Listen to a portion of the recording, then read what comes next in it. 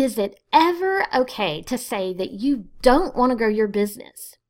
It's often an unasked question because of all of the shaming involved.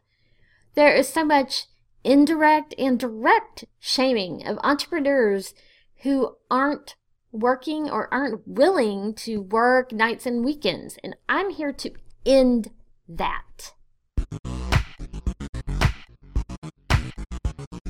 This is Vicki Wu, and as always, we're talking about the best tips for marketing your small business. Be sure to subscribe to our channel to be notified of the latest updates. Hustle and being willing to work harder than you did in your past job or harder than someone with a normal, 9-to-5 job are required when you own your own business. We all know that. But sometimes I get so tired of the entrepreneurs I see who are all celebrating the fact that, what are your plans this weekend? I'm working all weekend. Yes, that's the kind of dedication necessary when you're an entrepreneur, especially if you're still working a full-time job and building your own company on the side. Yet, I'm not so sure we should all be so quick to celebrate working too much and working too hard and working too many hours. And we definitely should not be shaming those people who don't. I recall one time when a coach reached out to me, and I'm connected to quite a few business coaches. They cover all different niches of business: accounting, marketing, processes, legal, you name it.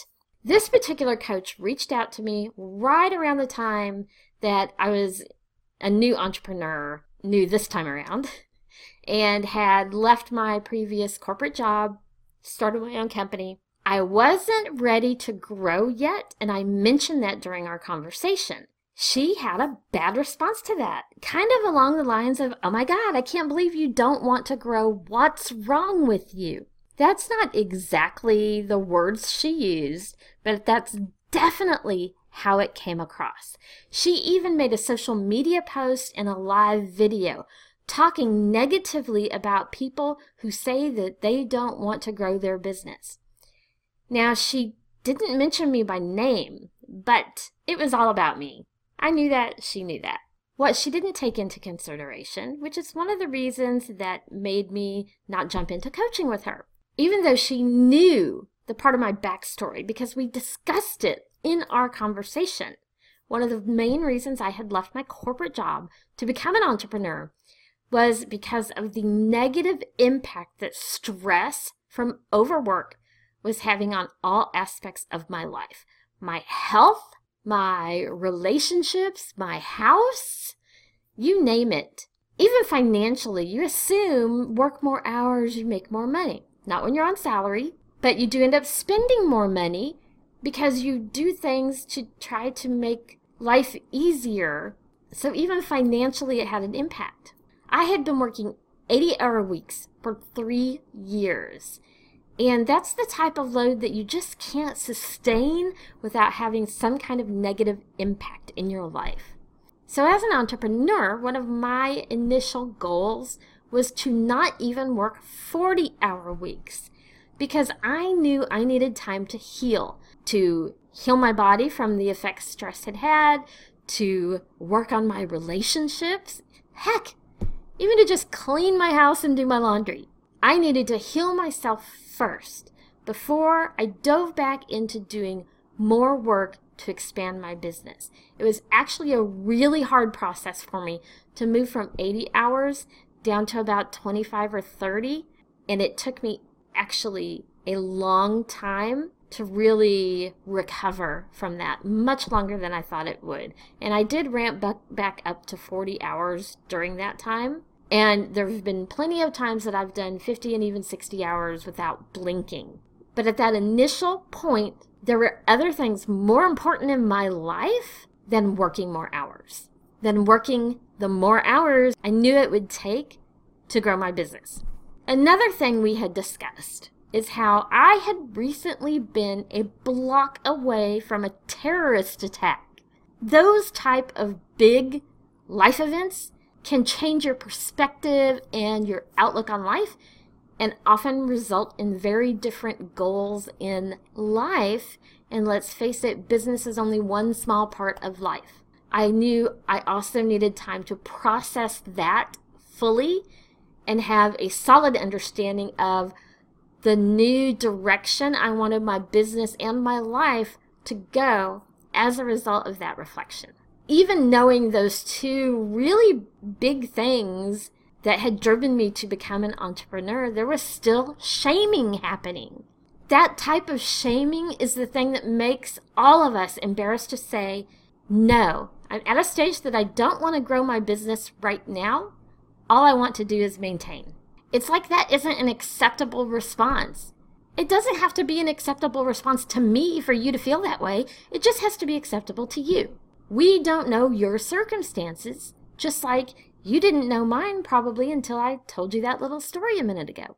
Choosing not to grow can be a great conscious decision, just like a conscious decision to grow your business. And it should be a conscious decision. A decision like this can actually be coming from a place of abundance mindset, and can be one of the greatest gifts, including financial gifts, that you can give yourself and your family, just like a conscious decision to actively grow your business.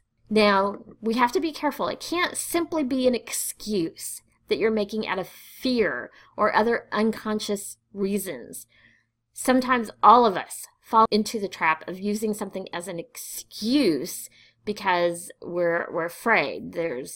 Maybe we're afraid to grow, we're afraid to succeed, or we're afraid to fail. You have to ask yourself, am I using the excuse of having worked too many hours because I'm afraid?